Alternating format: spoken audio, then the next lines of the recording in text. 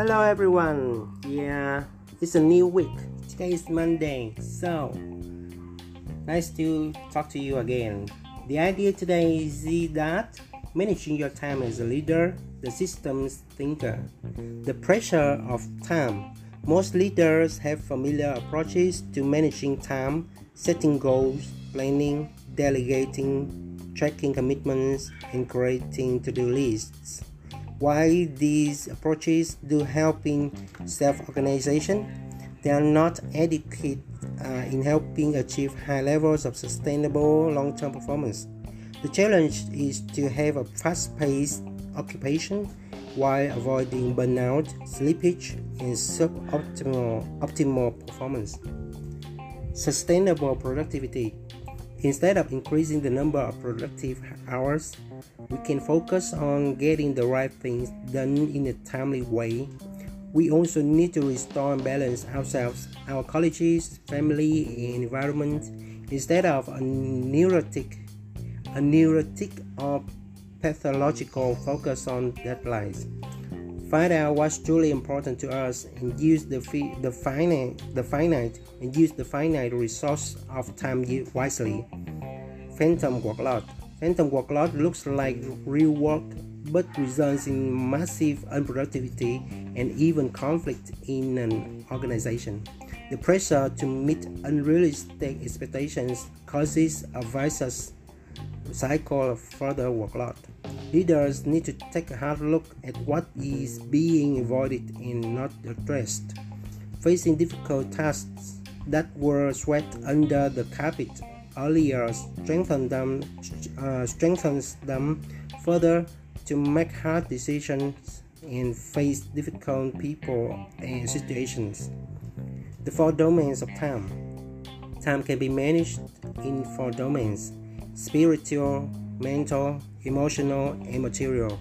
This corresponds to the 4 key functions of leadership: mobilizing commitment, thinking strategically, building relationships and community, organizing for action. Thinking strategically. The mental domain consists of being able to think strategically, prioritizing between short-term and long-term goals, urgent and important activity, easy or difficult work, and the level of comfort in the tasks. Our focus has to be on the long-term important tasks that seem difficult and are hence avoided. Building relationships. We usually overlook the emotional aspect of working with people while handling tight deadlines. Leaders have to take simple actions like trusting and respecting their colleagues and team members, being true to themselves, and have a clear understanding of the value of any work assignment, meeting, or request. Making reliable commitments ensures that others keep their agreements as well. Organizing for action. Organizing for action means creating useful, workable, and scalable systems that make us access information and track commitments quickly. It means managing your email effectively and ensuring adequate follow-ups are done. Change your behavior. Time management practices require a change in behavior. Know your purpose and establish why you need to change, identifying the benefits. Create a vision of you being on top of your workday. Observe the current cultural, organizational, and personal pressures of your workday. Talk about getting support if needed. Use time management tools with skill. Take the necessary action. Look deeper and reflect on your behavioral change. Manage your email. Focus on what's genuinely important in the day and do that before checking your email. Check the email in time blocks like once every 3 to 4 hours. Discard all impersonal, unnecessary emails. Briefly answer messages that require an instant response. Use subject line protocols to speed up communication and for easy searching. Keep only alive messages, hot email in your inbox.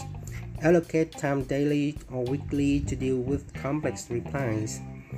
Ask people to remove you from their distribution lists that are no longer appropriate.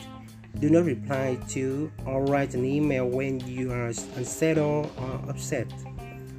Do not use email for overly sensitive communications. Yeah, it's quite long. But it's the idea for today. Yeah. Okay, see you.